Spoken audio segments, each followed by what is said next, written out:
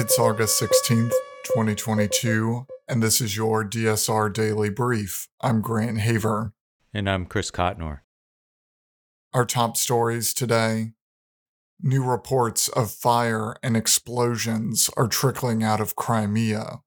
Earlier this morning, Crimea Inform reported that a fire broke out at a transformer substation in the town of Dzhankoy, and that some ammunition detonated at a depot in the village of Maisk. The Russian Defense Ministry claimed that the ammunition detonated due to a fire that broke out at one of the military bases in Maisk.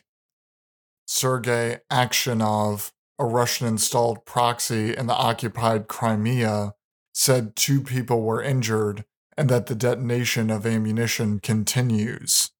Russia's proxies also reported that the railway was damaged as a result of explosions. Last week, a large explosion rocked a Russian airbase in Crimea. Now we have these incidents. These attacks may signal that Ukraine wants to recapture Crimea, which would be a slight expansion of its goals. There was some consensus early in the war that Ukraine was fighting to reclaim all of its territory from before the invasion. However, many in Ukraine see the war as actually starting in 2014 when Russia annexed Crimea. So while liberating Crimea is understandable, Russia has promised to treat attacks on Crimea as a red line. We'll have to wait and see at this point if Russia actually has the capacity to make good on that promise, because I don't think these attacks on Crimea will stop. Deputy President William Ruto has been declared the winner of Kenya's presidential election amid dramatic scenes. He narrowly beat his rival Raila Odinga, taking 50.5% of the vote according to the official results. The announcement was delayed amid scuffles and allegations of vote rigging by Mr. Odinga's campaign. 4 of the 7 members of the Electoral Commission refused to endorse the result, saying it was opaque. Mr. Odinga is likely to contest the results, but thankfully for Kenyans, the frustrations around the process and outcome have not spilled over into violence, as it did in 2007. The United States, South Korea, and Japan participated in a ballistic missile defense exercise off Hawaii's coast last week, the Pentagon said on Tuesday, reviving combined drills with an eye on North Korea as well as China. It was the first time the 3 countries have held such drills since 2017, after relations between Seoul and Tokyo hit their lowest point in years amid renewed historical disputes dating to Japan's occupation of the Korean Peninsula in the early 20th century. South Korea's Ministry of Defense also confirmed yesterday that its troops would resume long-suspended live field training during their joint military drills with the United States to be held from August 22nd to September 1st. The 2 sides have scaled back combined military drills in recent years due to COVID-19 and efforts to lower tensions with the North, which has accused the exercises of being a rehearsal for invasion. Elsewhere, a shortage of parts fueled by wide-ranging sanctions has Moscow looking at how to recycle its existing fleet to keep airplanes flying, reported Izvestia Monday. The national newspaper writes that the Russian Transport Ministry is looking at rules to regulate how carriers use parts from existing planes to replace worn or broken equipment. The United States and Europe imposed sanctions on Russia after the invasion of Ukraine cut off a major source of parts and technical assistance for the Russian aviation sector. Currently, national regulation doesn't set out how airlines make use of existing parts to repair their fleets. According to the Russian newspaper, the industry approached the government to ask for rules codifying the practice. The French military yesterday confirmed that its last soldier with the Barkhane anti-terror mission in Mali had left the West African country. Paris had announced it would withdraw its forces from Mali around 6 months ago after heightened tensions with Bamako's military leaders, as well as recent protests against the mission.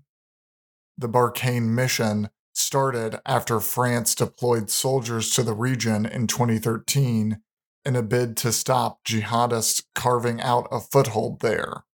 But the troops' presence seemed to fail to put a stop to a wave of deadly terror attacks as Paris struggled to get more Western allies to contribute to the force. Mali is struggling to stem an Islamist insurgency that took root after a 2012 uprising. Terrorist attacks have spread to neighboring countries, killing thousands and displacing millions across West Africa's Sahel region. A Chinese research ship has docked at a Sri Lankan port after a days-long delay, reportedly because of concerns raised by India and the United States.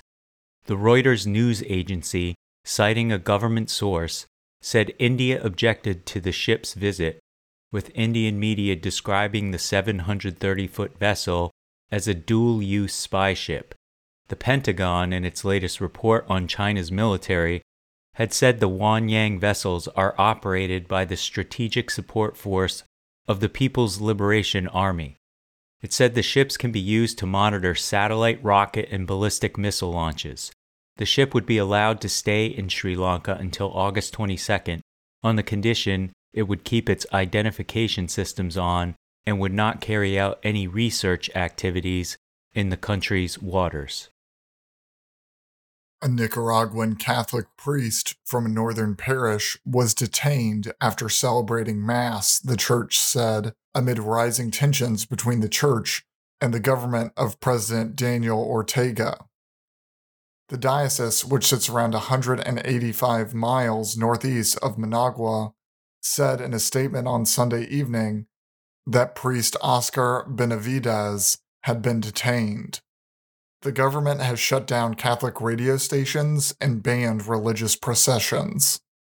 Nicaragua's Catholic Church has previously acted as a mediator between the government and opponents, but relations have deteriorated since a violent crackdown against anti-Ortega protests in 2018, with tensions growing further in recent months. In lighter news, a red panda that spent 2 days on the lam after escaping from an Australian zoo was recaptured Sunday after he was spotted hanging out in a fig tree in a nearby park. The 7-year-old panda had arrived at Adelaide Zoo last week after he was brought in from another zoo with hopes that he would pair with a female red panda named Mishri. But by Friday, Ravi was gone. Adelaide Zoo Director Phil Ainsley told the Australian Broadcasting Corporation that zookeepers spent Sunday trying to entice Ravi down from the fig tree with some of his favorite foods to no avail. In the end, they fired a tranquilizer dart. Ravi is said to be doing well. That's all the news we have for you today. Be sure to rate, review, and subscribe so that more people can find the show. If you have a tip, topic, or correction you'd like to flag for us, please email us at podcasts@thedsrnetwork.com. Members of the DSR Network will receive an evening newsletter version of the DSR Daily Brief and bonus weekend briefs. Last weekend, I spoke with Tiseke Kasambala, Director of Africa Programs at Freedom House, about the recently released U.S. strategy towards sub-Saharan Africa. Go to thedsrnetwork.com and become a member to make sure you never miss any of our analysis.